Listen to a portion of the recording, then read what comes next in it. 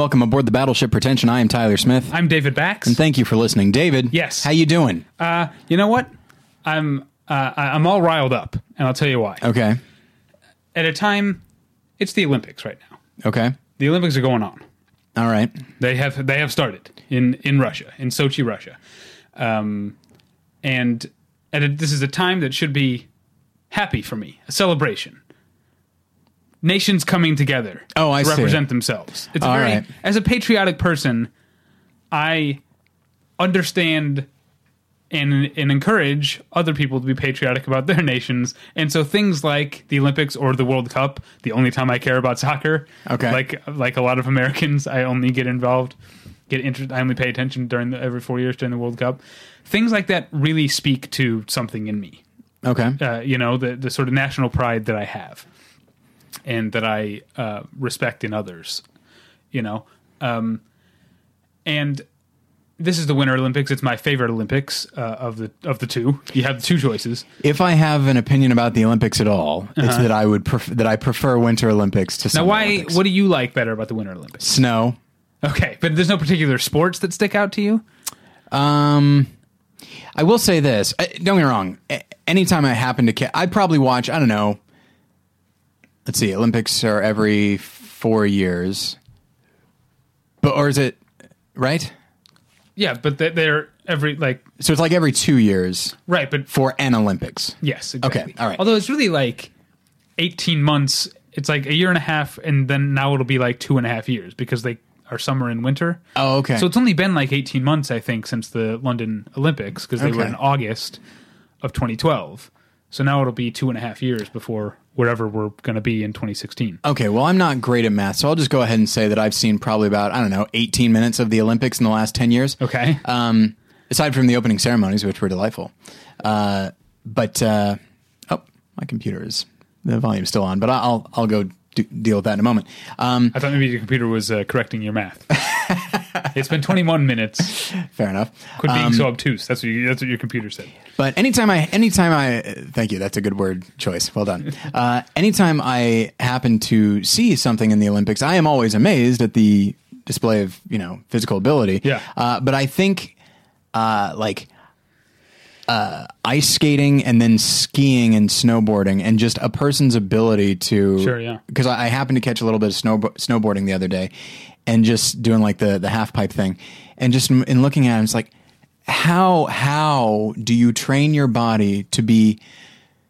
First off, pure instinct at that point. There's no conscious choices being made. You've trained your body to just to be able to respond to whatever it is it needs to respond to.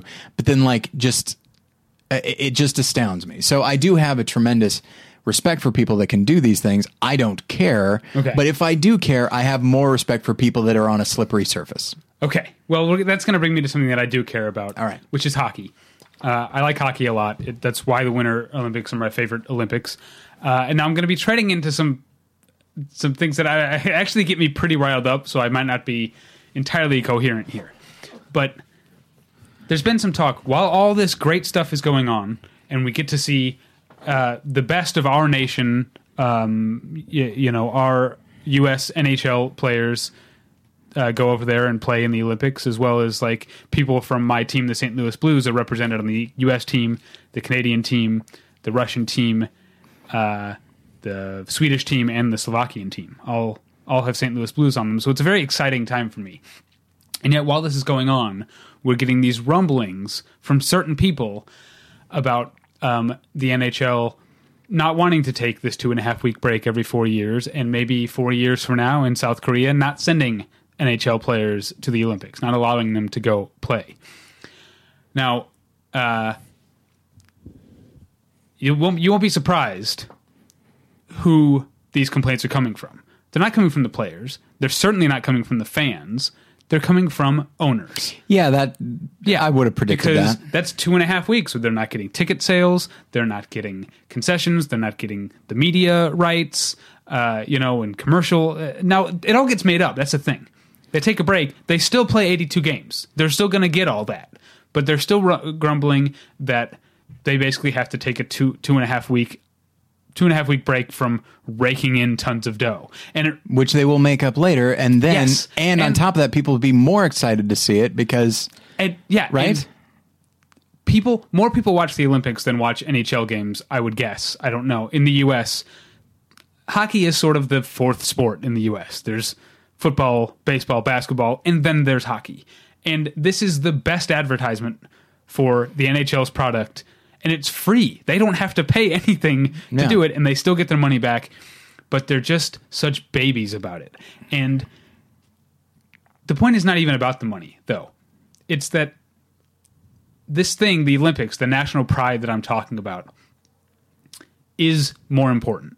Mm-hmm. It's more important than the NHL. I'm a huge NHL fan, but an Olympic gold medal is something you play for every 4 years, and you win it for your country. The Stanley Cup, it's the best trophy in sport in sports in America, in North America. I totally feel that way, but it's something you play for every year, and you win it for your employer, and you win it for yourselves too in both cases. But the people I just mentioned, people from all over the world playing for my St. Louis Blues. They're not. Very few of them, almost none of them, are native Missourians. Maybe none of them at all. Like they don't have that. I just want to tell Ed Snyder of the Philadelphia Flyers that he needs to shut up, because Olympic gold is more important than what he's talking about. But not to him, because to him, it's just about money. He doesn't give a fuck about the Flyers or about hockey or about the fans. He cares about money. And his eyes lit up when you said the word gold. Probably. And it reminded me, this is how I'm getting to movies. Okay.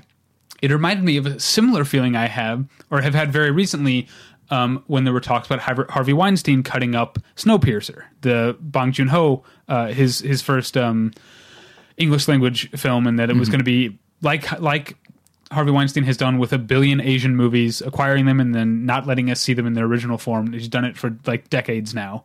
And it pisses me off because the people behind the movies need to understand the movies belong to all of us. I know they financially belong to that person, but they're more important than money. But because Harvey Weinstein is the fucking gatekeeper and people like him, the fact that he only cares about the money part of it. I would venture to say people don't like him. I think they're scared of him. Okay, but I'm saying people like him. People like him. I see. Oh, for a minute I'm like, no. We're hearing different rumors.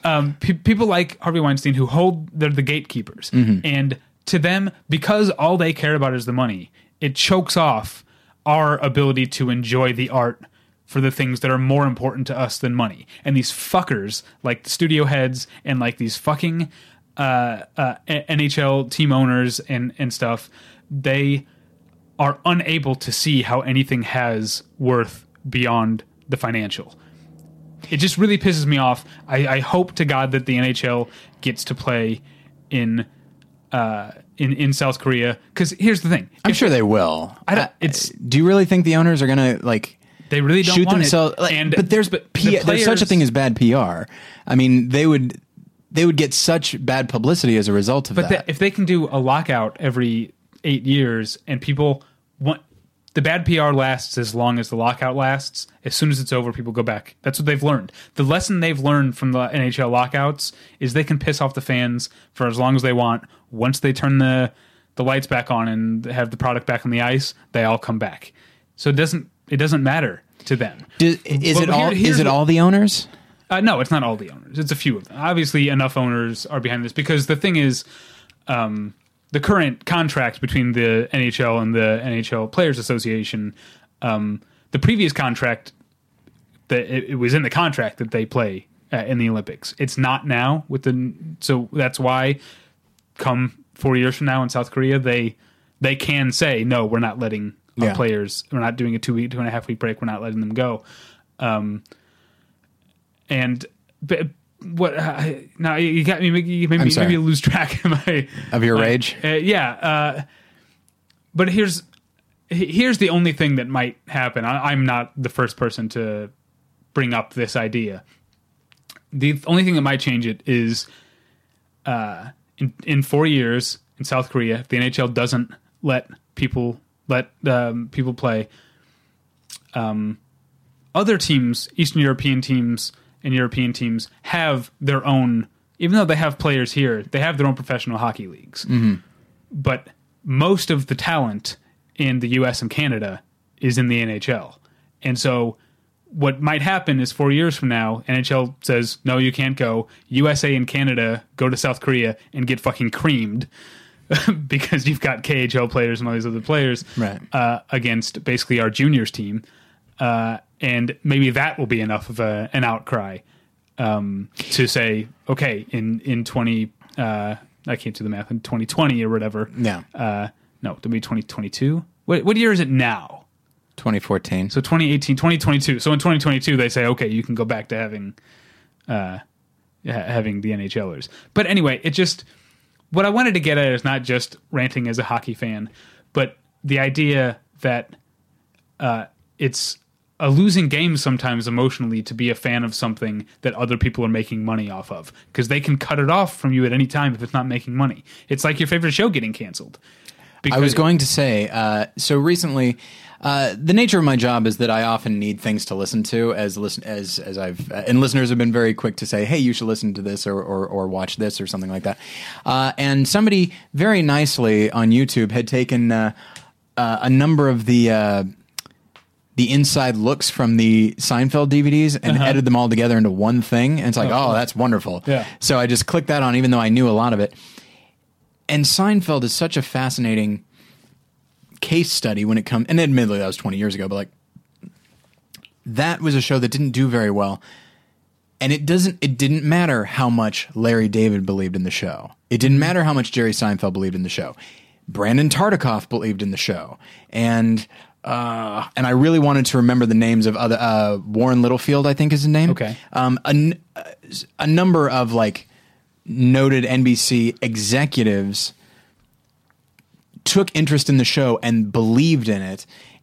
And then I remember there was a story in which Michael Richards came in to audition for Kramer and just did all this crazy stuff. And in the room was not merely Jerry and Larry and other people, but also some executives. And so then when he leaves, one of the executives says like, well, if you want funny. And it's like, exactly. The executive is talking about what's funny. You know what I mean? Like, and the show didn't do well until like its third season.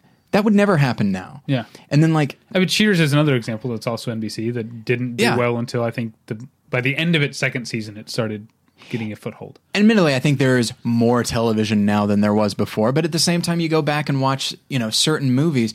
I'm fascinated by Zanuck and Brown, who worked together, and they championed Jaws when it was going over budget, when it was taking too long.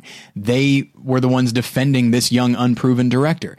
You get somebody like George Schaefer, who's I don't remember, like he was very high up in RKO. He might have been the man in charge, but either way, like he believed in Orson Welles with Citizen Kane. Like it's so important to have like from the management, from the executives, people who even if they don't always believe in the product, they believe in the people. Like that's the thing is the Chinese restaurant episode of Seinfeld,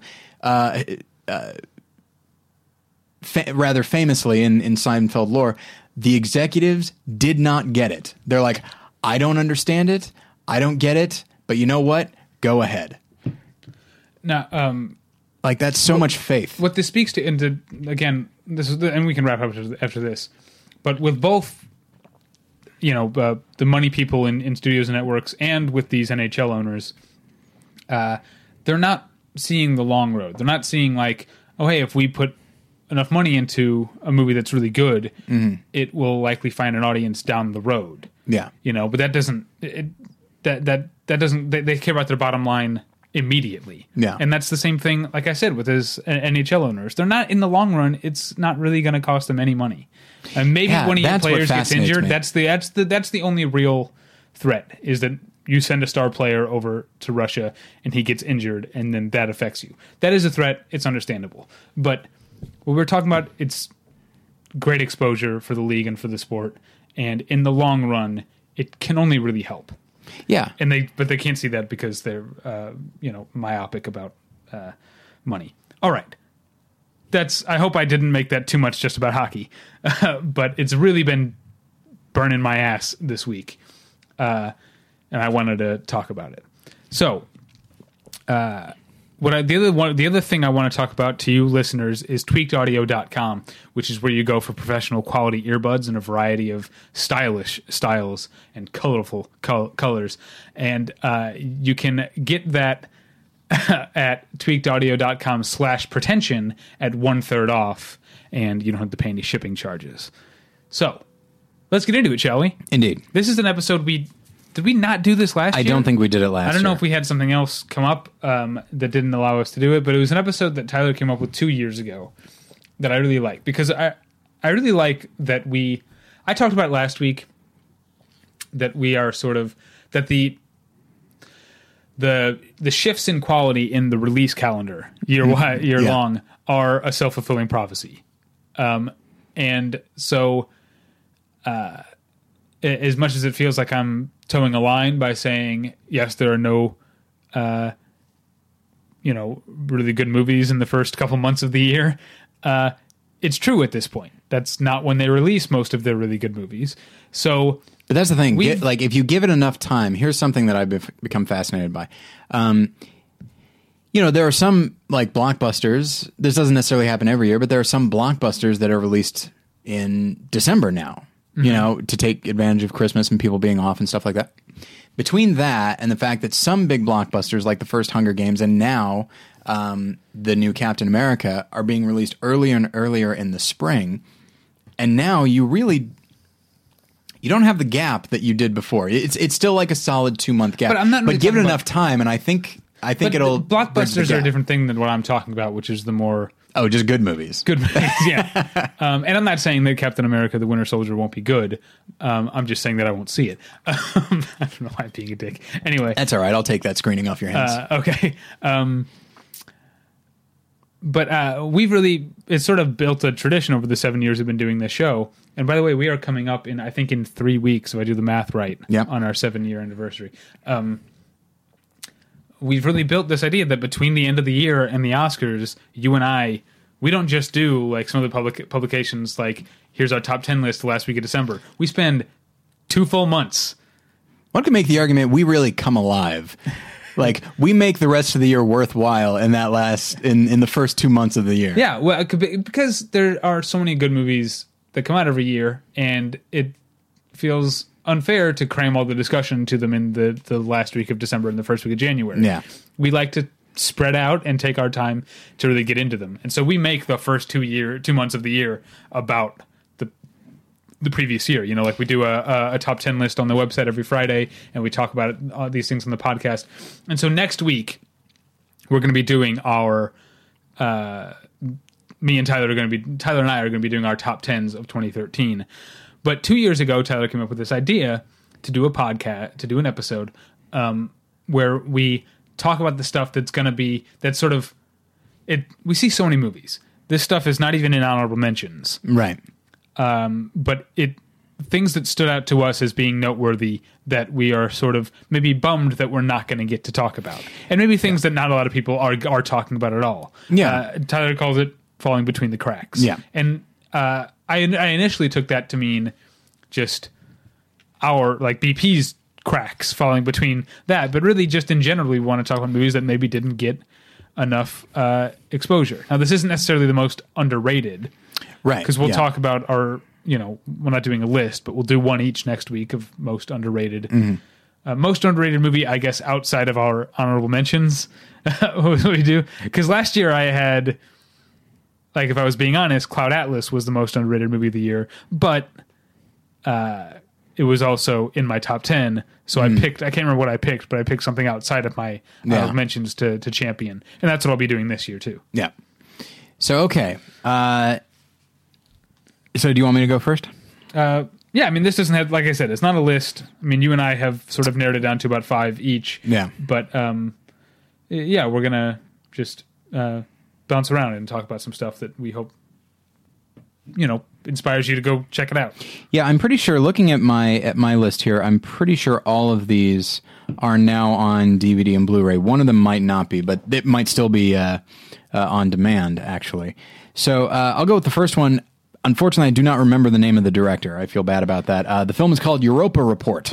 Okay. What do you know about this film, David? I know that it's in the found footage style, and it is a sci-fi / horror film. Not really much horror, to be honest with you, which is fine. It's kind of, one could say, hard sci-fi. The director's name is Sebastian Cordero. Oh, nice. I like that name, Sebastian.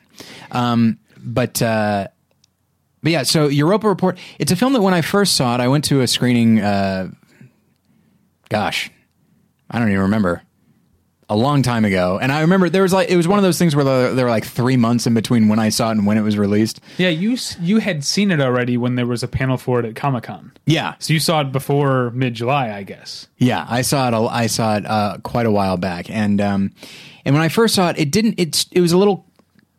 it left me a little cold. And I felt like, well, I don't really know who these people are. I don't really care much about them. And it's like, then I realized it's science fiction, tends to be a little emotionally cold. But within that, it stayed with me. A lot of the characters stayed with me. A lot of these scenes stuck with me. And it is done in a found footage type of way where this shuttle, NASA has discovered life on, I think, on Europa, which I think is like one of the moons of... Say Jupiter. Let's say Jupiter. Why not? Does Jupiter have moons? Probably. With that much mass, you'd think it would attract satellites, right? Is that how it works? I don't know. I mean, I don't know. I haven't taken a science class in a long time. Yeah. I took, what is it? Like applied science, which is in high school, which is just like, it's like, hey, here's some stuff that you might use in your daily life. That never happened, by the way. But, or maybe it did, and the C that I got in the class did not help me to identify science happening in my daily life. But yeah, and so life is detected, or at least like just microorganisms are detected on this moon. So a manned shuttle is sent to find out more about it. And along the way, they encounter all kinds of trouble, and it's shot in a found footage type of way where the various security cameras and stuff on the shuttle, they just cut that together so that we get the full idea of what this voyage was and that sort of thing. There's a lot of genuine suspense in there, really good performances. The most notable performer is Charlton Copley. Who's very good and his character has a nice story going there. But more than anything, all right. So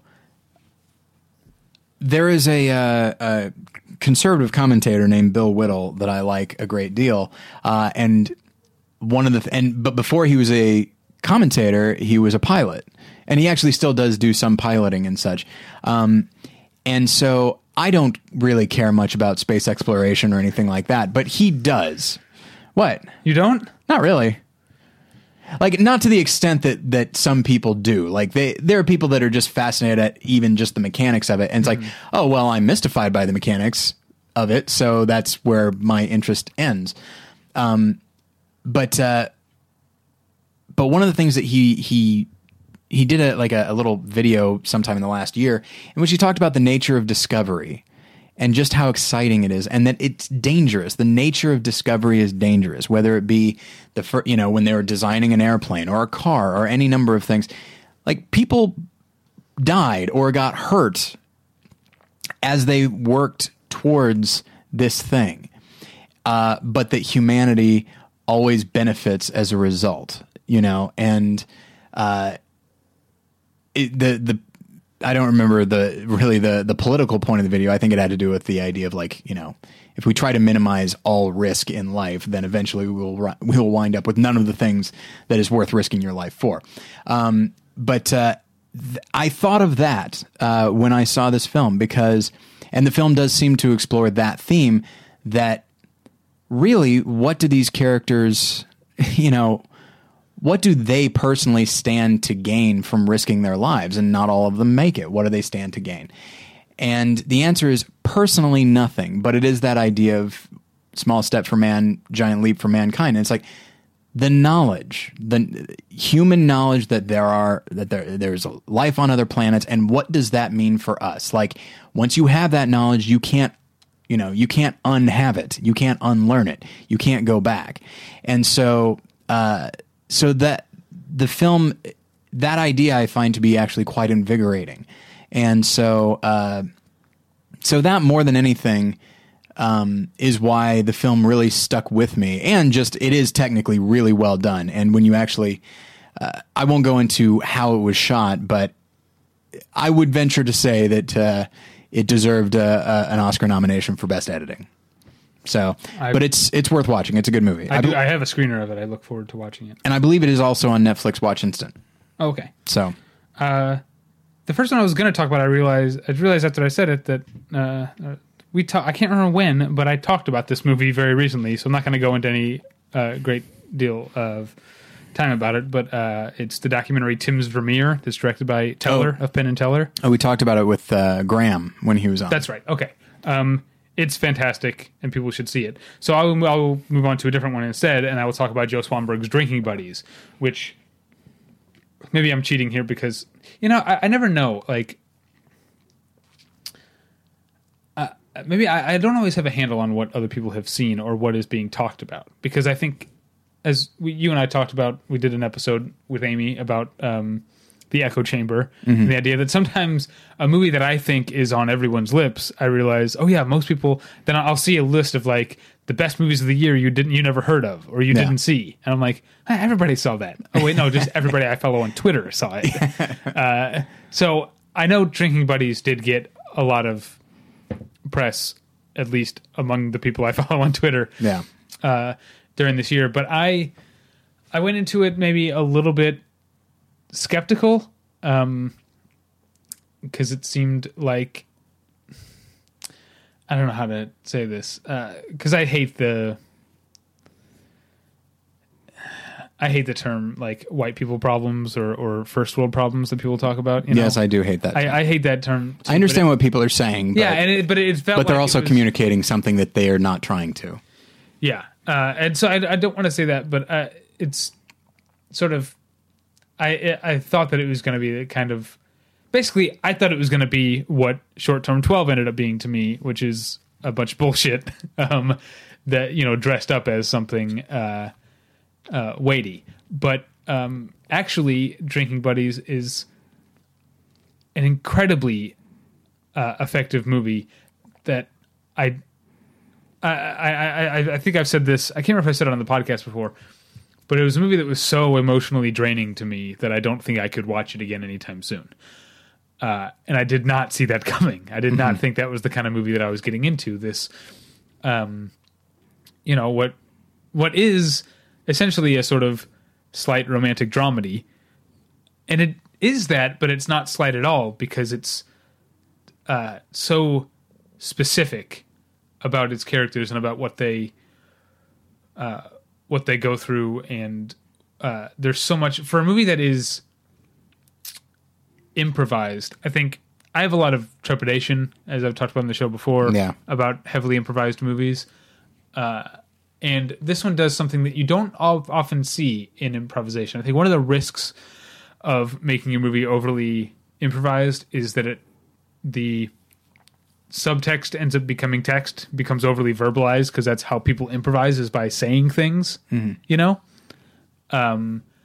I think that's one of the benefits of writing a script, is you can over drafts, pare it down to what needs to be said and allow your actors to bring things to the in-between. But miracle of miracles, I guess, Drinking Buddies, there's so much that goes on that is unsaid in that movie, that speaks volumes and is heartbreaking and infuriating at times, and you just like, I would love to, I'd love to talk about the, if we had done a discussion about it when it came out, I would love to have a woman's point of view on Drinking Buddies, because I feel like the movie could be really a completely different movie to almost anyone, depending on, there are four sort of main characters, two really. There's the guy from New Girl, whose name I always forget, and Olivia Wilde, and then there's Anna Kendrick and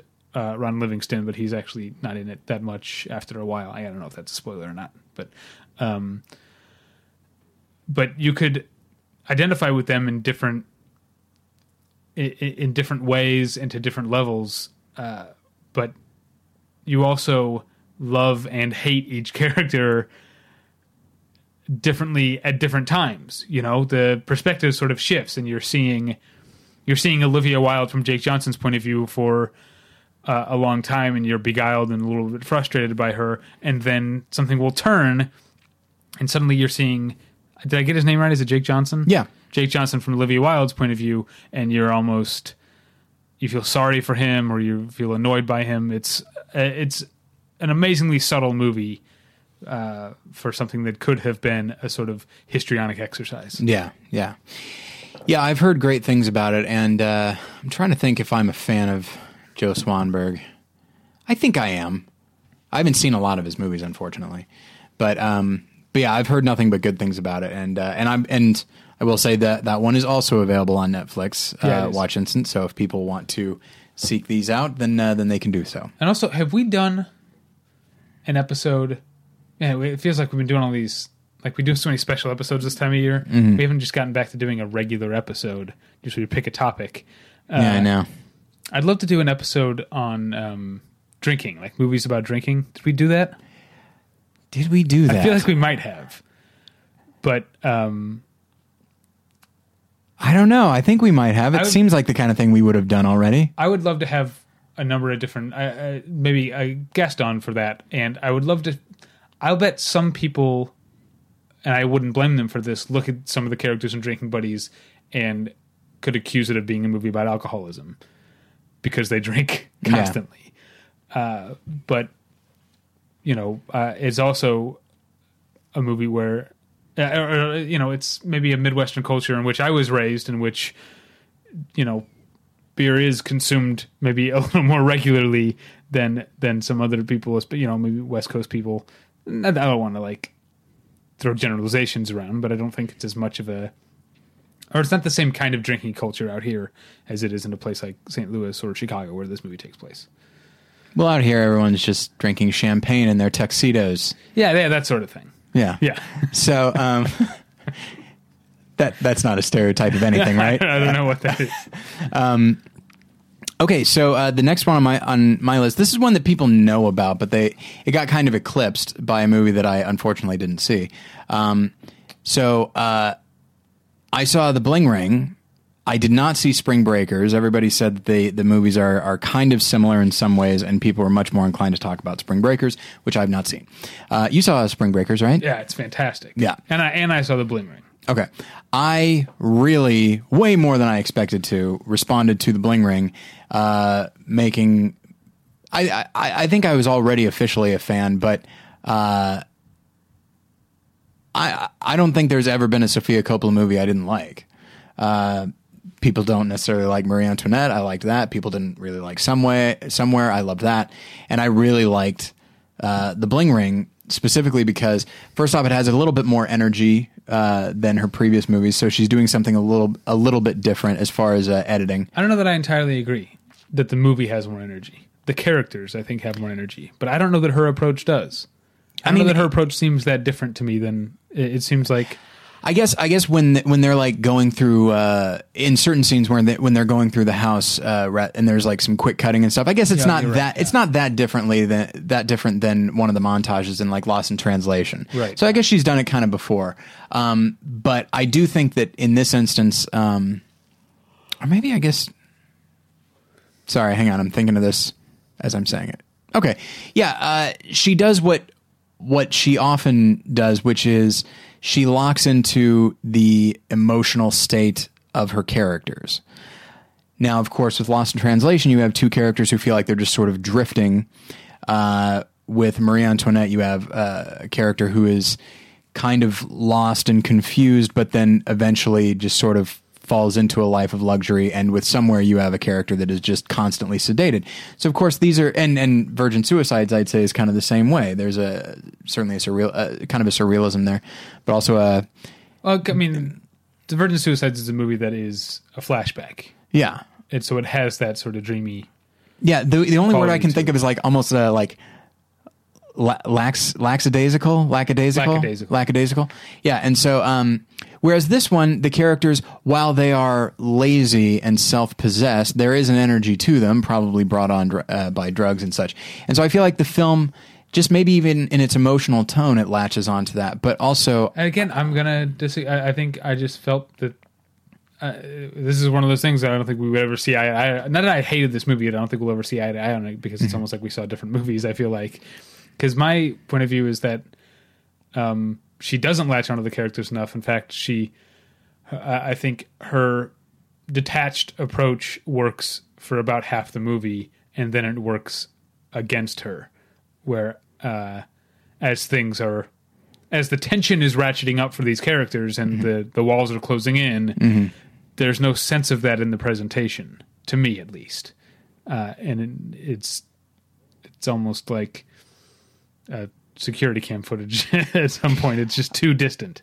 I guess I sort of like a certain degree of distance, especially when we're dealing with characters who are, while they have, that's the thing, I keep saying emotion, but that's not right. I think energy level. They have a relatively high energy level, but I think they are emotionally distant from things. It's how they are able to talk themselves into believing that, in a way, they know the celebrities that they're robbing. And they don't actually believe that, but the way they talk about, oh, I'm going over to Paris's. It's like, what you mean is you're breaking into Paris Hilton's house. Yeah. Like, that's not the same. I like it's in the trailer when she's like, you talk to the victims? What did Lindsay say?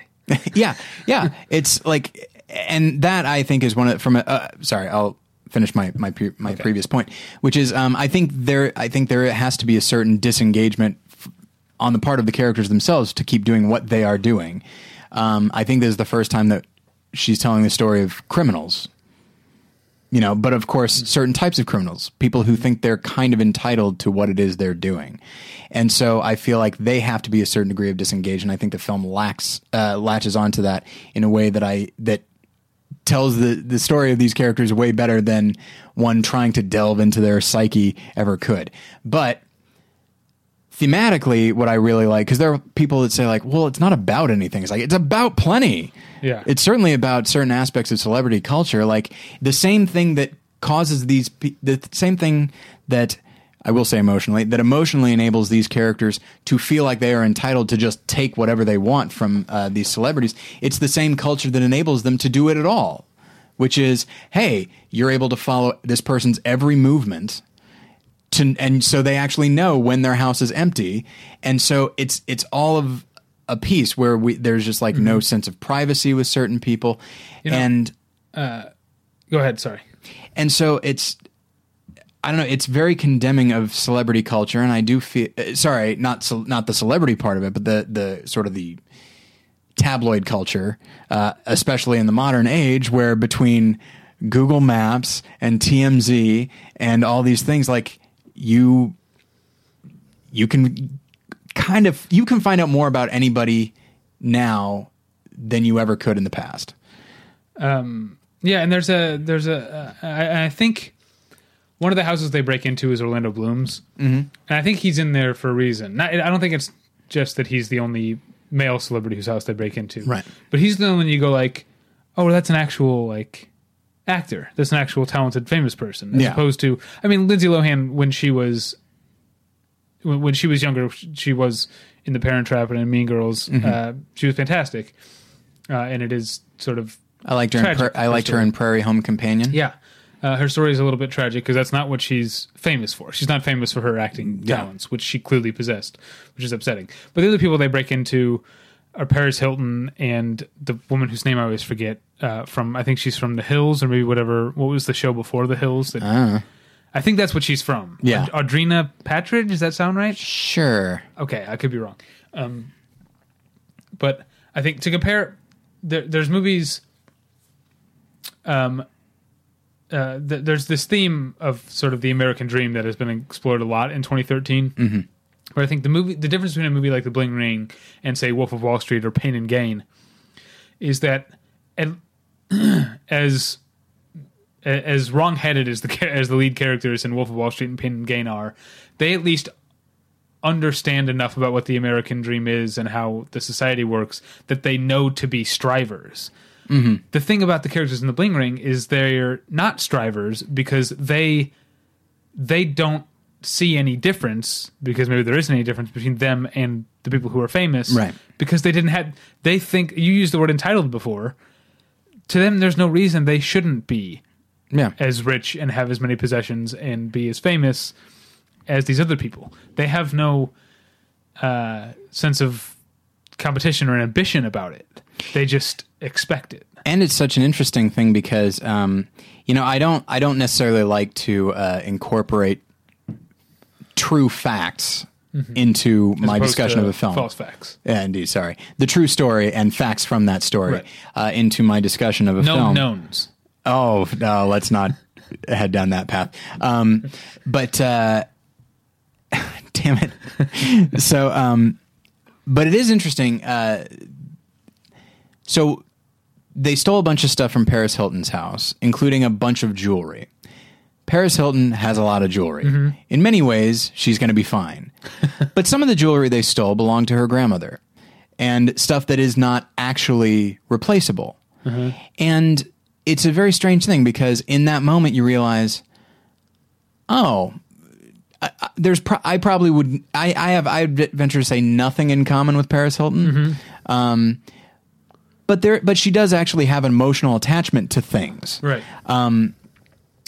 But there is, I think, also a certain dehumanizing element to the tabloid culture, which is certainly these people do not deserve privacy, even if it's somebody who's kind of a sort of a, for lack of a better term, kind of a fame whore, as certain celebrities are.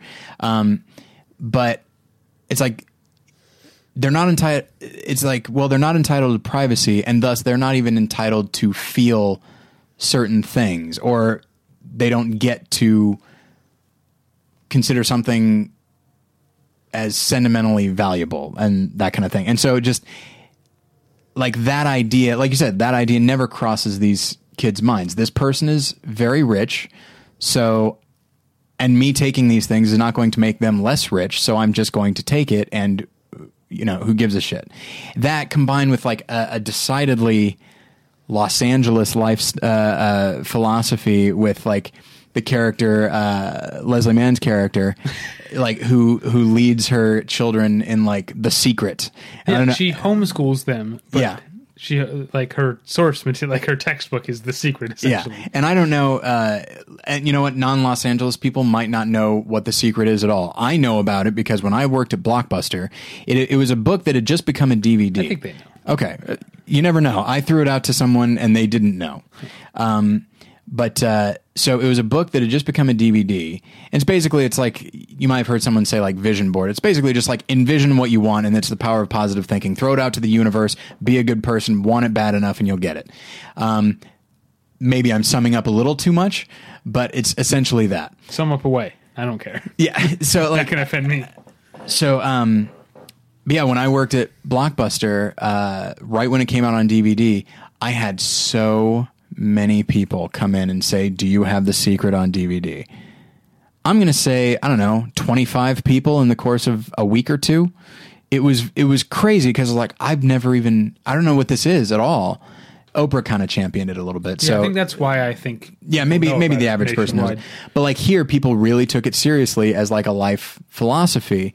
And it's basically an emphasis on what do you want? Get what you want. You deserve it. The universe kind of owes it to you if you want it bad enough. And so just that's I guess that's why I like the movie. There are people that really hate it, and I think they are. You can hate it, that's fine. But when they say the movie's not about anything, I cannot disagree strongly enough. It is about a very specific mindset and a very specific culture. I know you and I have done a lot of passing judgment on the characters, which is our prerogative, Oh, having sure. seen the movie. But the movie doesn't. And I like No, yeah, absolutely.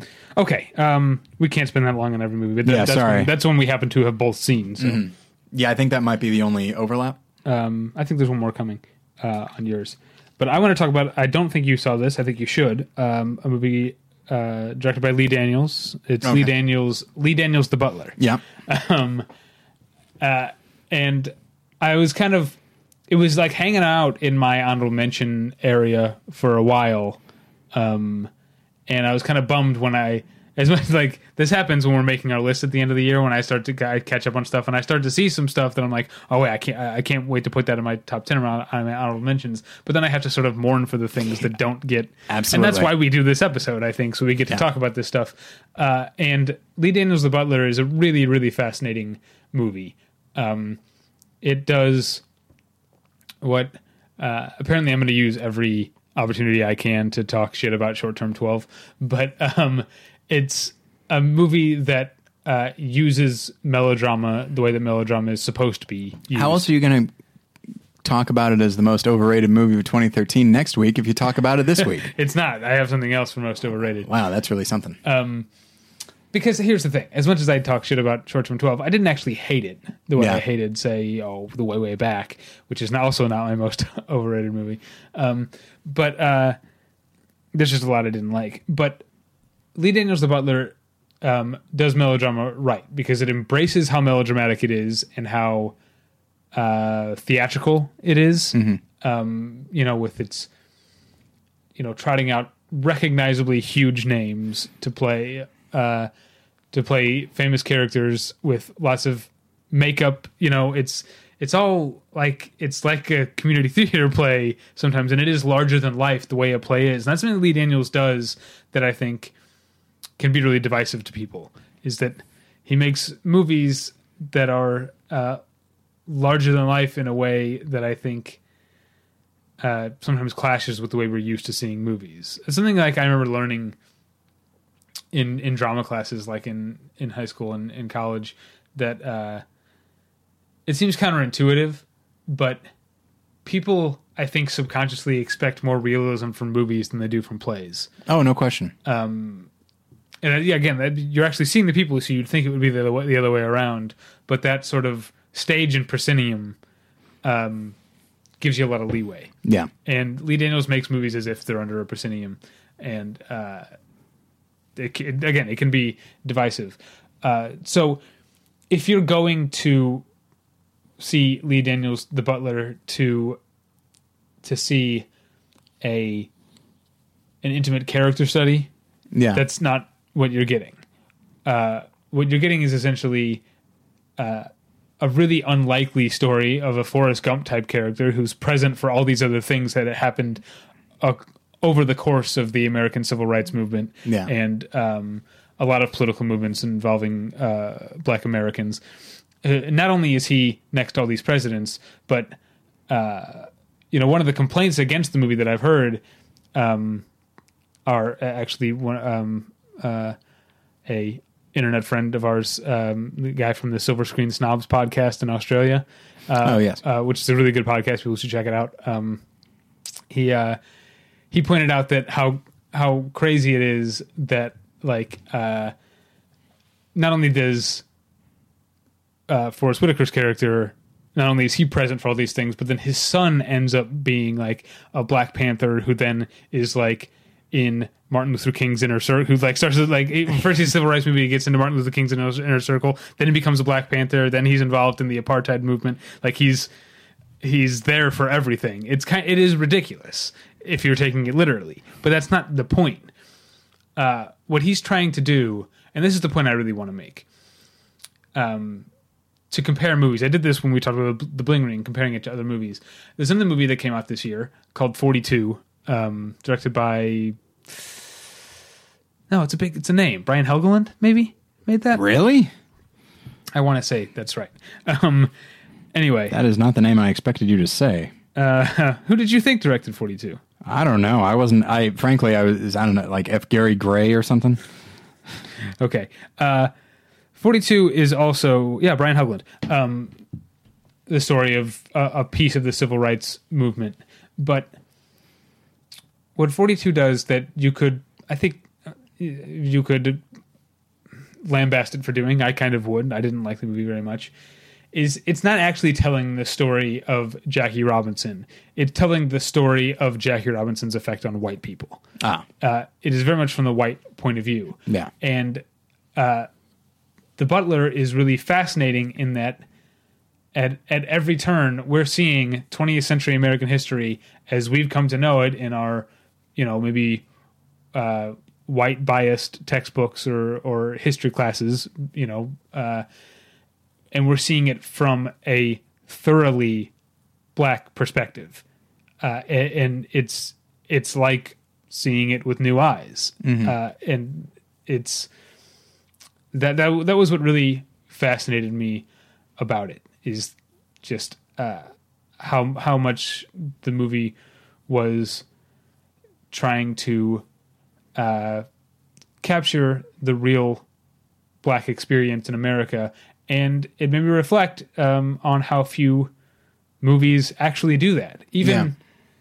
Even sort of, I guess, quote unquote, black movies. I didn't see The Best Man Holiday. You saw Think Like a Man last year. Yeah. And a lot of Tyler Perry's movies, I think that Tyler Perry makes bad movies, but that's not what I was going to say. I think that Tyler Perry does represent a certain African-American point of view that makes his movies a little bit difficult for us to understand sometimes. Yeah. But I still think they're bad. Like, there's a certain point where I'm able to say, like, that's interesting and maybe I'm not getting it, but there's also a certain point in which I'm able to say, I've seen enough movies to know that that's a bad movie. But in a lot of those cases, there's a certain, I think you've got a largely, if not, a largely oppressed class, but that's not the word I'm looking for. A class of people who are, I'm trying to think what the word is that I'm, marginalized is what I'm trying to say. And Tyler Perry's movies and other movies like that sort of project an aspirational, Black America. And I think that those very much serve their purpose, and can be very helpful when they're good. I mean, there used to be movies, like, I'm trying to think of an example of movies that I used to see, because I used to watch, there was a whole strand of movies, I'm getting off topic, but there's a new movie called That Awkward Moment, which is terrible. But there's a running joke in it, or early, at least in the first act, that none of the white characters know who Morris Chestnut is. And it's funny because there is this whole, just like there are, as Michael Moore talks about, there are two Americas. In a lot of ways, there are more than two. But Michael Moore is talking about the difference. He's talking about the difference between white and black America, which is something that I'm talking about here when I talk about The Butler. And there are white and black movie cultures. And I think that getting taken over by people like Tyler Perry is not, is maybe the worst thing that could have happened. Which leads me to a question. But there are movies, and there are movies in the 90s and early 2000s that usually starred Morris Chestnut that were good. That were like there was The Brothers, I think is what one. Not Brothers, because that's the one with Jake Gyllenhaal. There's a remake of a Danish movie, I think. Yeah. But The Brothers. There's one called The Wood. The Wood, yes, yeah. That's one. A Thin Line Between Love and Hate. Yeah. Two Can Play That Game. Yep. There were all these movies that I liked at the time that I feel like they don't make anymore. And I wonder if part of that is that Tyler Perry-ness has sort of taken over, and that's too often that's the only black movies that we get are Tyler Perry or Tyler Perry ripoffs. But let me ask you this regarding that idea, and with Lee Daniels, The Butler, is that, because I agree with you, it's interesting to see, American history, apparently the whole of American history, from a point of view, like we've seen movies about Nixon, we've seen movies about Reagan and Kennedy, and I don't think. Oh no, Path to War. We've even seen one about Johnson, and so like, it was fine. Gambon plays him, and he's actually pretty good.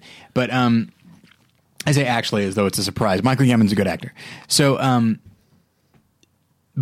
so to see their story told from the point of view of someone that like most people, or like a lot of mainstream moviegoers aren't seeing, like that's a good thing. I like that. But let me ask you this: do you think maybe it's not doing?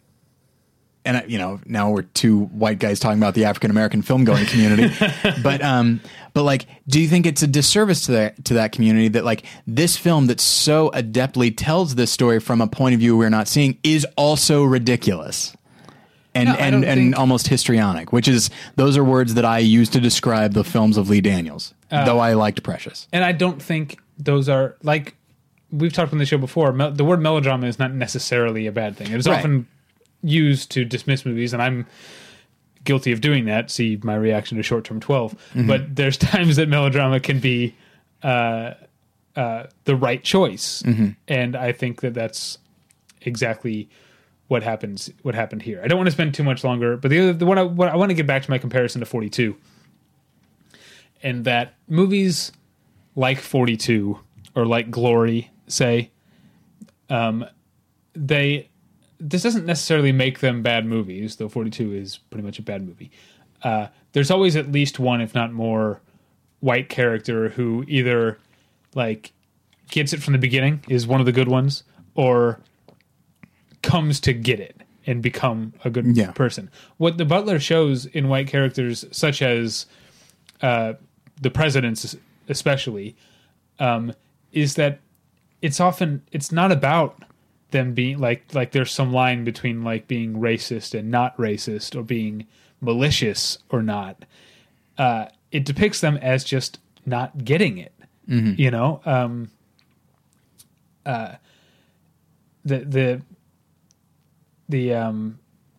Reagans are, I don't want to get too much into the specifics of what happens in the movie, but it really shows that with the Reagans being in some ways very nice, but also in some ways maybe wanting to get some credit for being nice to the black staff in the White House, and just I keep saying just not getting it, you know. So Lee Daniels' film is kind of mean to the Reagans. No, what are the odds? If I've given that impression, then I've done it wrong, because it's not mean to any of the presidents. Okay, even Nixon. Even Nixon. Wow. I would say Nixon is a figure of pity, maybe, in the movie. But all right, I like that. But he is, because he is rather pitiful, and he said, you know, some things that are not, that maybe are a little ignorant. But again, that's one thing that's amazing about the movie, is that it's not out there to like paint either Black America or White America with a broad brush, but mostly to highlight that our experiences of the same event are often quite different. I'd be interested to know, like, why Ford and Carter are not involved. Because they're not in it, right? No, yeah. I'd be fascinated to know what would Carter, who is a very different type of president, like how who would have played him? Who would have played him? Let's see. I don't know, James Earl Jones or something. Yeah. That would have been fun to see who would have played Ford and Carter. They bring Chevy Chase back in for Ford. I just have him fall constantly. Oh, that'd be delightful. Okay, we do need to move on. Okay.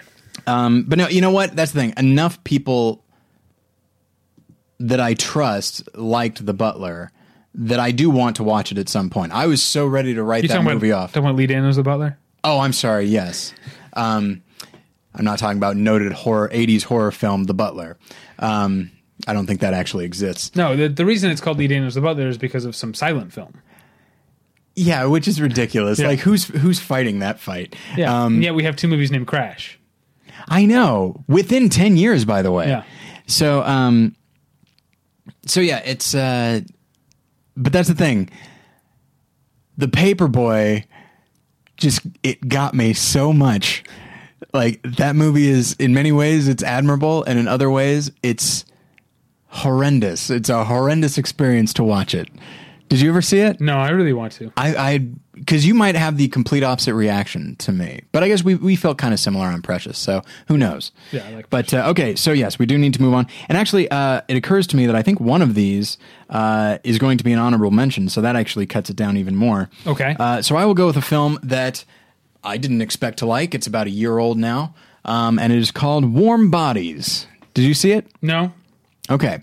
But I know, as long as I'm throwing shade on movies that everyone else seems to like, Jonathan Levine previously made a movie called 50-50, which everyone loved. Mm-hmm. It was stupid and terrible and insulting. I hated that movie. Wow, it's all of those. 50-50 is a bit, it's the guy who wrote it actually did have cancer. Right.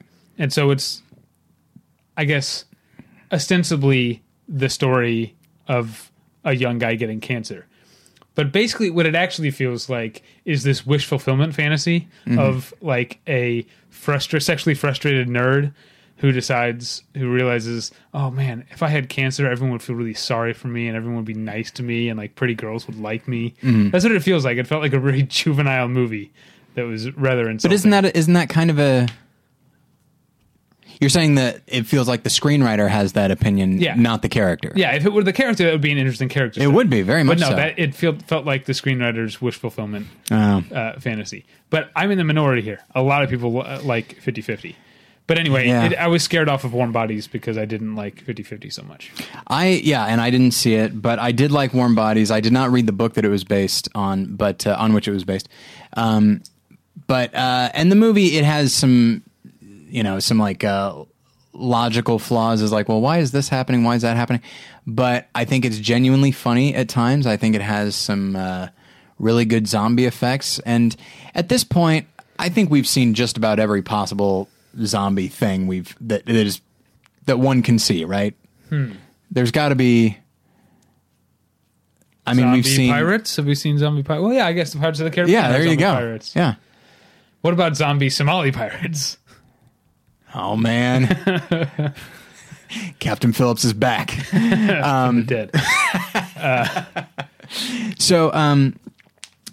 But yeah, and the one thing that we hadn't really seen was from the point of view of zombies. Now, obviously, the nature of zombies as we know them is that they are brain dead, and thus there is no higher function going on. But so when this character is walking around narrating what his life is like, there's a certain degree of, I would say, suspension of disbelief, but zombies don't actually exist, so they can be whatever you want them to be. It's just like, come on, zombies aren't like that. But it's... none of the zombies I know are like that. Right, yeah, and just... but it's very funny, and I think it's actually quite insightful. I think there's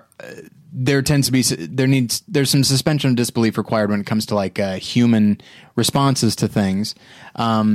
But it is, and at times there's this Romeo and Juliet thing that's a little too obvious.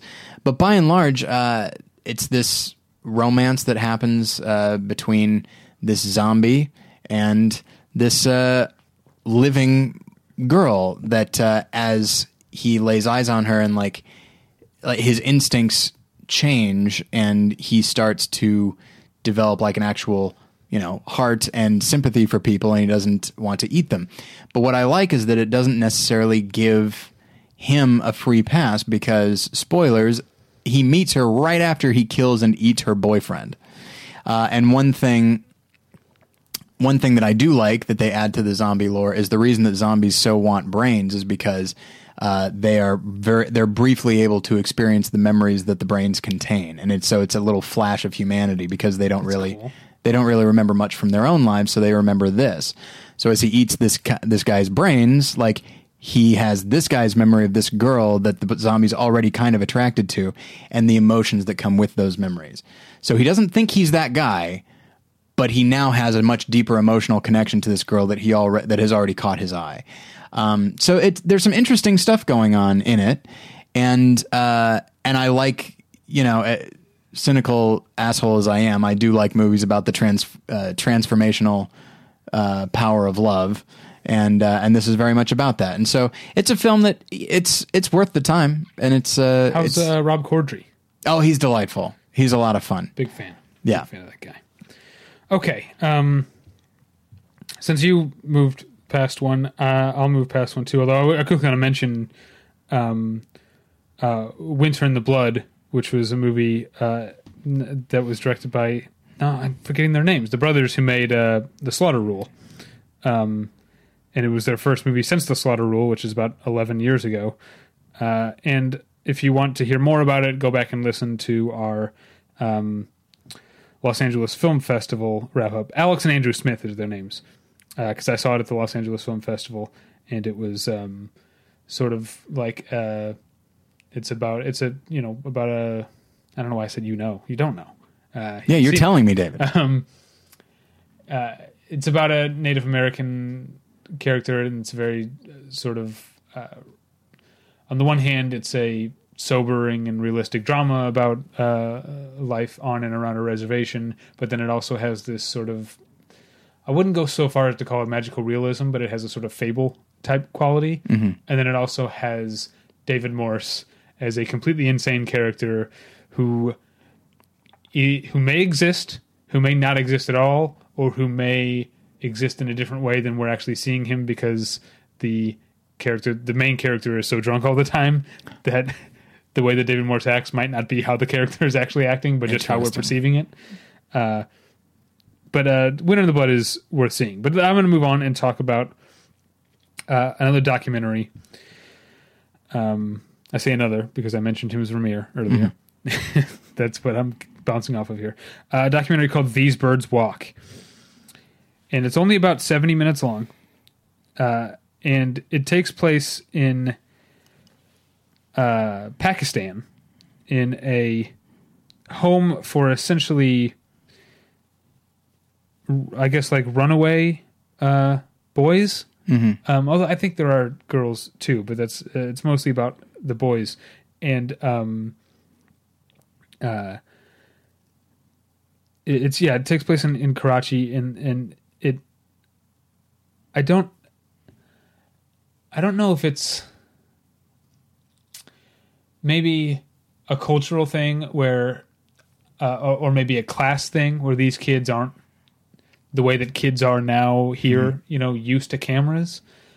But it's, on the one hand, it's a very sad story because these kids are in these awful situations where, they've generally left home because they're coming from abusive homes or some other really horrible story like that.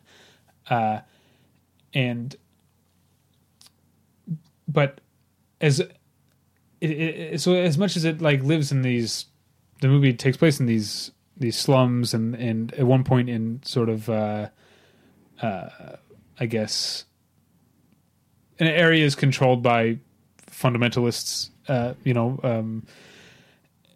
it's also a movie that is as full of life as anything that I've seen in the movies ever, because it's about these kids who, as much as all this stuff is going on in their lives that's horrible, they're kids and they can still set it aside and be kids. They have these incredible, seemingly uncrushable spirits. And part of that is the tragedy of it. They're going to grow up and they don't have a lot of hopes, but they can just run around. There's plenty of shots of just running. And there's this one part where a kid tries to essentially get away from the people are going to have to take him back to his home.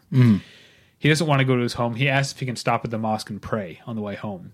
And when he gets to the mosque, he runs off and runs to this crowded market. And the cameraman follows him. And it's like a chase sequence out of a Bourne movie. Except it's like really happening in real time. And it's a documentary and it's all one shot. And it's amazing. And it's so like gripping. And there's another part that I want to talk about that I think maybe sort of a more moralistic or, I don't know, sort of pearl clutching or clucking type of person could look at this and say, how crass or uncivilized these young kids are. But I saw it as, in I guess my twisted worldview, I saw this as another as more evidence of these kids' sort of unsnuffable spirits. There's one kid who's getting picked on, and he's a smaller kid, and there's a bunch of bigger, older kids.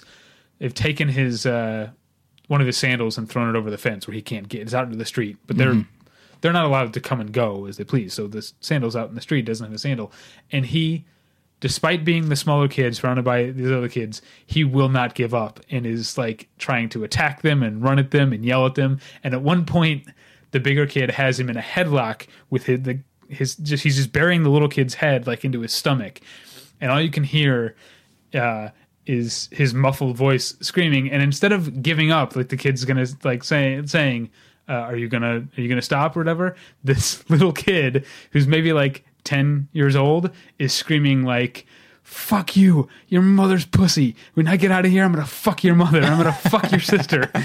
Just screaming these things into this while he's getting beat up, screaming it into this kid's like stomach. And it's weirdly like heartwarming. It's an amazing movie, and like I said, it'll only take about 70 minutes of your time. It's called These Birds Walk. Is it available on DVD or Blu-ray or Watch Instant or anything like that? I don't know. I should probably know. I should have looked into that. Because I have a screener because I'm a big old fancy movie critic guy. But yeah, I'm not sure if it's available. I'm looking right now on Amazon. Okay. Do you want me to move on? Yes, please move on. All right. Well, this next one is one that you've seen. Do you have anything after this? Yes, I do have one more that I want to talk about. Let's go with yours. Okay. And then we'll end with mine, which happens to be one that you've seen and you like. So we'll end with that. So you go next. Although I guess you're looking stuff up right now. Yeah.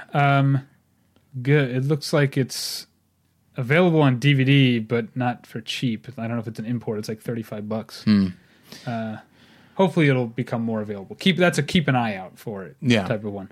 The other movie I want to talk about that I'm really bummed doesn't get a place in my top 10 or honorable mentions is another Sebastian. You mentioned Sebastian Cordero's Europa Report. This is Sebastian Lilio's Gloria. It's a Chilean film that I think I was thinking about it while talking about The Butler and Lee Daniels The Butler, and how odd it is just how underrepresented that point of view is.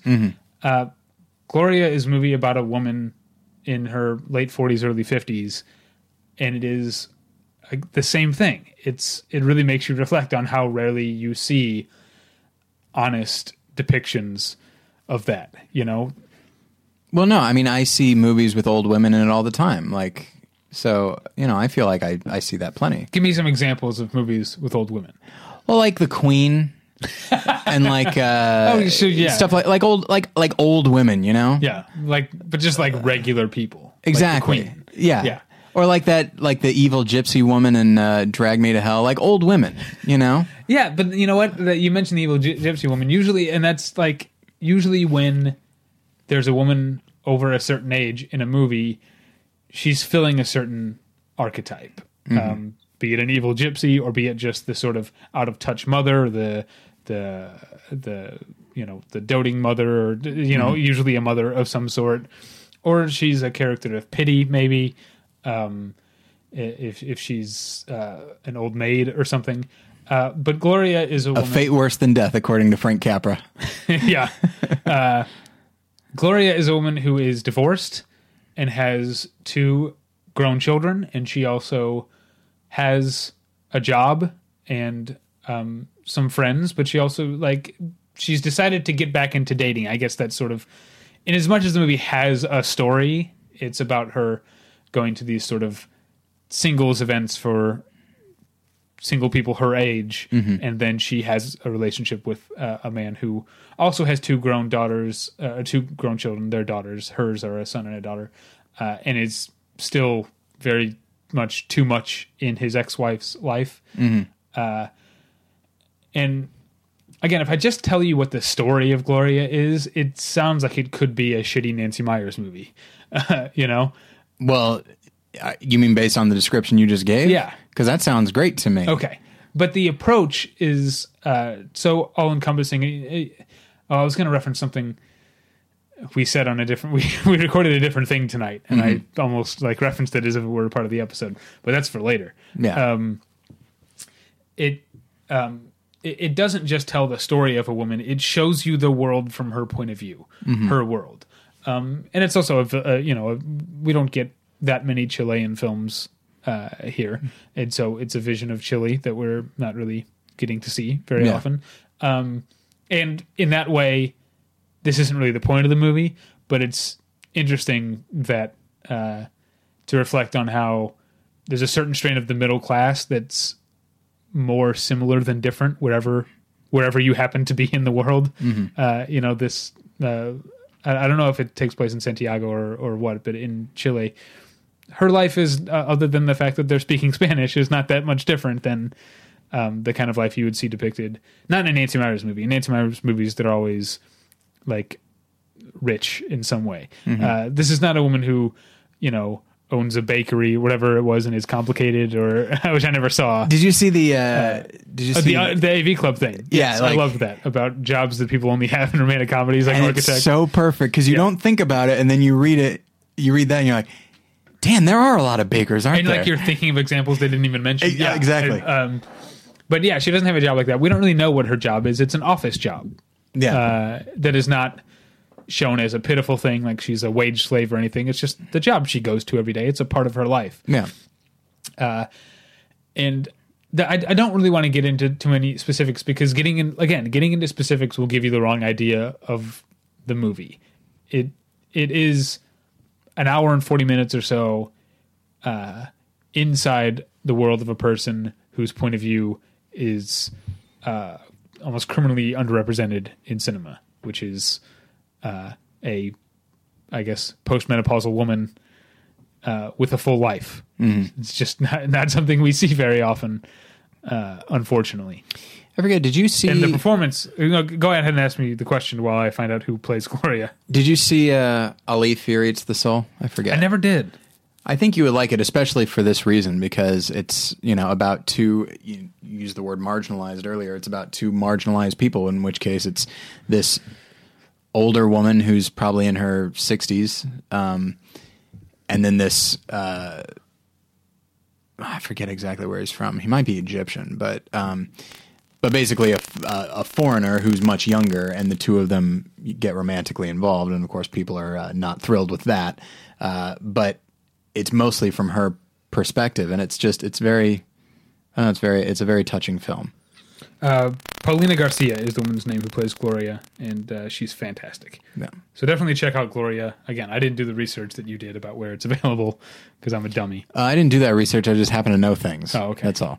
But see, I get to go to screenings, and I get screeners, and I have to worry myself with that kind of stuff. I don't have to worry about what's available on Netflix. So high and mighty. Man, oh man. So special now. Indeed, yes. Yeah, nothing more special than going to a screening and being like, oh boy, I get to see this for free. There's something special about me. And then like some jackass is talking in the back, and it's like, seriously, even here? And that's when you realize like, they kind of invite just anybody, don't they? So, Yeah. I mean, don't get me wrong, none of our listeners, but they invite us. So, Right, yeah. And thus That's why you listen to us, because we're special enough to get to go to press screenings. Yeah, you can live vicariously through us if you like. Oh, good God. Can you, such low ambition, vicarious living. So my last one is a film that you and I have actually talked about a fair amount. So I've seen this one. Very much so, yes. I've seen it a lot. No, I've seen it once, but I saw it like really hard. You did. Okay. No question about it. But that's the thing. I'm kind of bummed out with my selection. As I was going through this year, a lot of the movies that I saw and liked are movies that are relatively well known. Like maybe not a lot of our listeners saw Warm Bodies, but people know of it. Same with Bling Ring. Europa Report's really the only one that I liked that people just didn't really hear much about.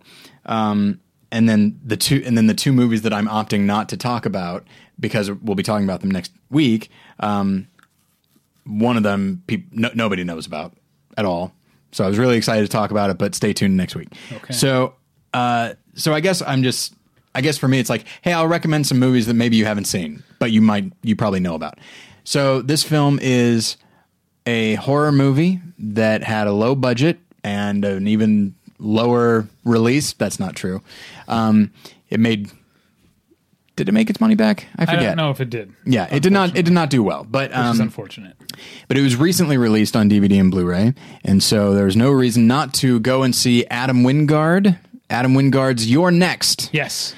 Which is a film that you and I have talked about a fair amount on here, and in fact, while I took my hiatus in April, you even had one of the actors on. That's right.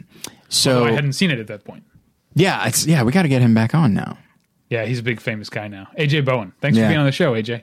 But yeah, he's a big famous guy now. Oh, after You're Next. Right, yeah. Came out. I can't get that guy on the phone. But yeah, so I never had his phone number to begin with. Yeah, I didn't think so. It seemed that seemed suspicious what you just said.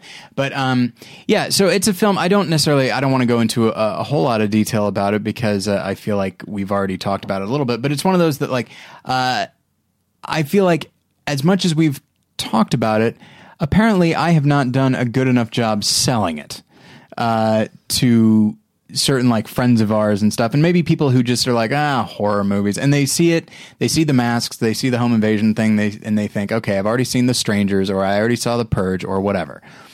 I've seen neither of those, but I did see... Your next is better than The Strangers and The Purged combined and multiplied by 1,000. Okay. I did just see the trailer for The Purge Anarchy, and that's a well done trailer. I haven't seen the trailer, but based on what I know about The Purge Anarchy, it's the movie I wanted to see while I was watching The Purge. Fair enough. So maybe I'll like it. That's exciting. Your next, it reminds me, and I know that, David, you're not going to be thrilled with this, it sort of reminds me of Cabin in the Woods to a certain extent. Certainly it's not as heightened or stylized as that, and the idea behind it is not the same. The premise, but it's also the gimmick is not the same. You'll disagree with me what I'm saying about Cabin in the Woods here, but your next is in no way condescending toward its genre or smug about its genre.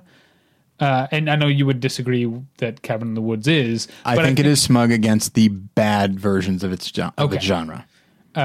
But your next isn't concerned with that sort of thing. It's just a really good yarn, as it were. It is, and the reason that I mentioned Cabin in the Woods is it takes something that at this point we're pretty familiar with, a subgenre that we're already pretty familiar with, and then it explores it in a way that doesn't feel familiar, that seems kind of fresh and new and full of life. And it winds up being, as you said, death. And yeah, one could say there's more death than life in the film. But its characters, they're as fully realized as they can be in something like this. But I feel like I know them fairly well. That's a big part of it, yeah. Yeah. Go ahead, sorry. And some of them are assholes and some of them are nice people, but you're kind of rooting for them. And it also shows some of the mechanism behind what is happening as opposed to just a bunch of shit happens, it shows why, and it turns out to see, that's the thing. The idea of the house or mansion under siege, that's now. But then there's also, in the history of film and in literature and even TV to a certain extent, and certainly theater. So in the history of art, the idea of a mansion or house under siege, that's not new. And,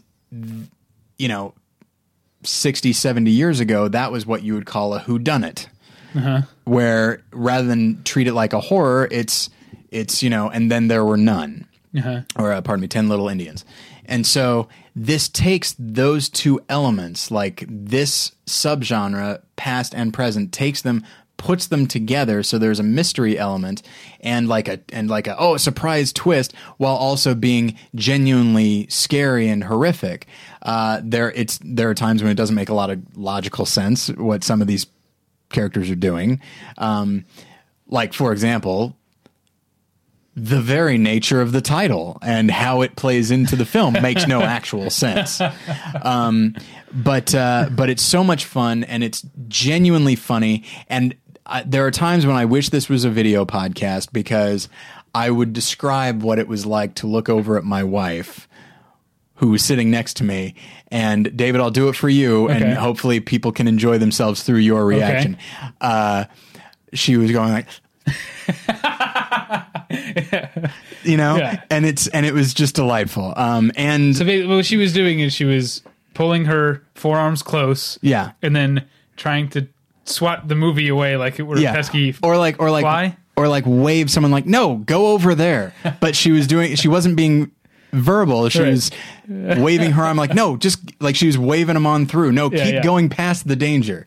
So that was delightful. And it's just that kind of movie. It's just so much fun. I feel like so many horror movies, just take on, and I'm not opposed to this. There are plenty of horror movies that I like that are really, really emotionally draining and depressing. Your Next is not one of them. It's fun and as brutal as it is in terms of the people dying. Yeah. It's not emotionally brutal, even though Right. it walks a line because you do get to know the characters, and so that makes their deaths real. yeah, But it isn't punishing. You Right. know, again, almost everyone in the movie dies, but not everyone in the movie dies. I don't know. I guess that's a bit of a spoiler. yeah, But it does feel like instead of just watching people get picked off, you have a rooting interest, and even when the people you're rooting for get offed, it still there's a positivity to the fact that there are likable people in the movie. yeah. And it is the one thing I will give it in terms of. I mentioned that it's not deconstructive like Cabin in the Woods, but it does pull a sort of bait and switch with who the main character is. Yeah. The way the movie is introduced, you think it's one person, and then it becomes another person who is, and the way. I know so many people have seen it that I feel like I'm being stupid, like trying to avoid spoilers, but a lot of people haven't seen it as well. The person who ends up being the lead of the film is not necessarily the person you expect, and doesn't do the things that you always expect that you would expect that person to do as the lead in a horror film. Yeah, and it's so, and that's the thing. I Is guess I don't know. Yeah, okay, never mind. just this person winds up being much more capable than you would think for reasons that are silly. Yeah. But that's the thing, is that I enjoy that. That's like when you're talking about Lee Daniels the Butler, there are things about it that are ridiculous and silly, but that doesn't preclude you from liking it. And sometimes that actually makes you like it more. Yeah. And everything in this movie that winds up subverting my expectations is not enough to get me to like it, but it's on the right track. And then when you genuinely have other characters acknowledge just how ridiculous it is, that of all the things that could have happened, it's this.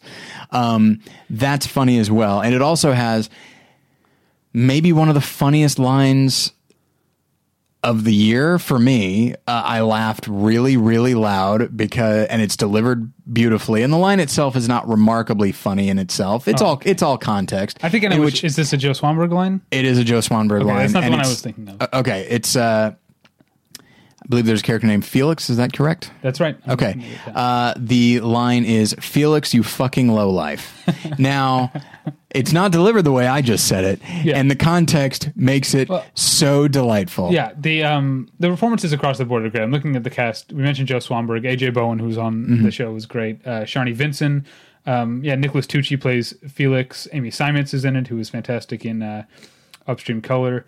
I want to mention a character named Z, played by Wendy Glenn, who does a lot with very little dialogue early in the movie, with just like lines, or just not lines, but just like reactions. And then she has, I will go ahead and spoil my favorite line, one of my favorite lines in any movie this year, which is, "Fuck me next to your dead mom." Oh. Yeah, it's although I guess that does spoil that there is a dead mom in the film. Yeah, there's a lot of dead people in the film. Yeah. Of various, brothers, sisters, wives, husbands, they're all over. Relations or really runs the gamut there. Yeah, it's just a movie that I cannot emphasize enough. It is just a lot. It's a lot of fun. And let me ask you this. Okay, so in our capacity as trying desperately to be seen as serious film critics, I feel like a lot of the movies that I see. Don't let it out of the bag. Sorry, oh no, we are. Yeah. Anyway, so we go to film screenings. Yeah. We get screeners. Yeah. Yeah. Anyway, we're totes serious. Well done. We should start describing movies as totes amazeballs. I hate amazeballs. So I hate it tremendously. Anyway, a listener on Twitter reminded me of that phrase, and thanks for that. So, well, after but I feel like that awkward moment, how long until there's a movie called Totes Amazeballs? Oh, probably by the same people. Yeah. No, it'll probably be a freaking Seltzer and Freeberg who do a parody of that awkward moment. Right, called Totes Amazeballs. So, anyway, But no, there are times when I feel like a lot of the movies that I see are great, genuinely great movies, and they are a good time in that they are intellectually stimulating. And this actually gets us to a whole episode topic that I would like to talk about in the future that we haven't, that really gets to kind of the core of why we like movies and that kind of thing. But that's for another time. So I do enjoy these movies, and I find them sometimes, one could go so far as say they're life-changing. But as far as like, I feel like it's pretty rare for me to have the common understanding of the phrase "a good time." Mm. I feel like it's rare for me to have a good time at the movies. And Your Next was really a good time at the movies. It really is. When I saw it at LA Film Festival, that's how Simon Barrett, the writer, and Adam Wingard, the director, introduced it. They said they wanted to make a horror movie that was fun again. Yeah. And I'd say for maybe even almost the first half of the movie, I was like, these guys think this is fun? Because it gets like pretty brutal when people are just getting killed early on. Yeah. And then it does take a turn, and it is a blast. I know that's a term that I overuse, but it is a blast to the point where, like, I don't know if this was true at your screening, because I was at a festival. It was a late night festival screening. People were cheering in the theater. There are 8 people in the theater we saw it, where we saw it. Yeah, it was a packed theater at the LA Film Fest, and people were literally cheering. Yeah. So, all right. I think that does it. Yes. You can find a couple of announcements. Oh, go ahead. First off, so the 22nd, I think, is when I've decided to post it, provided everything works out exactly the way it's supposed to. The BP's ceremony, the awards ceremony, will be posted February 22nd. I don't yet know what time of the day it will be, but we will post it. It is something that you will be able to listen to. That's a Saturday? That is a Saturday. Okay. It is something you'll be able to listen to. I'll post it on Facebook. It'll be in our feed. It'll be on the website. Yeah. And that's where you can hear the announcements of who won, as well as discussions by our various writers and podcasters and podcast guests about why the winners won. Yeah, it is clearly, obviously, it's taken more work than the average episode. Yeah. So I don't want you to think just because it's not a numbered episode that you don't have to listen to it. You have to listen to it because it's going to be a blast to listen to. And we had, as much as I said it's more work than the average episode, we had a lot of fun making it. I hope that fun translates, because I'm not sure if it will. But yeah, it's so look for that on the 22nd, and then also, by the time this goes up, you will be able to find this. I was a guest at the moment. Let's say guest. I'm going to be a recurring contributor to a podcast and I guess you could say web series. It's hard to describe exactly what it is, called Post Show Recaps.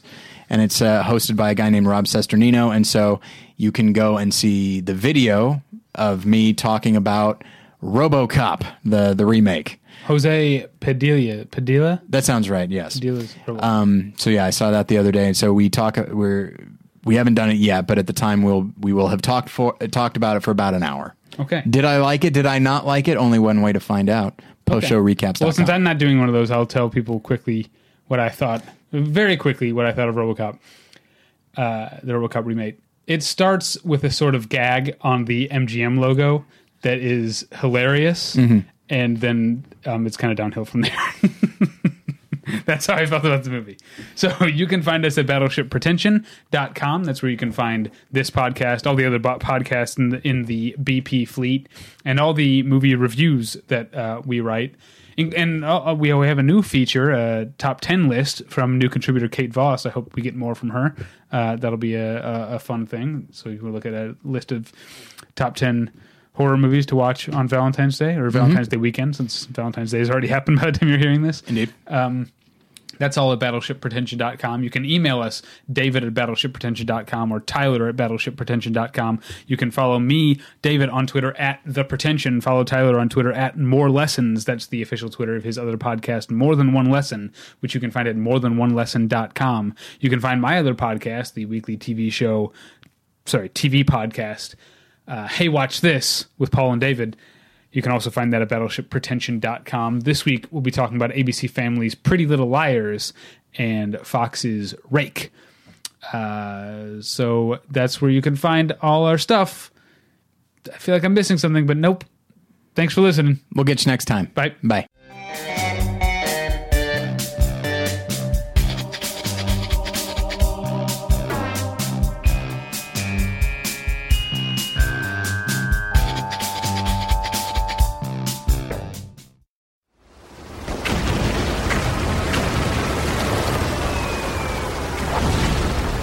This program is a proud member of the Battleship Pretension Fleet.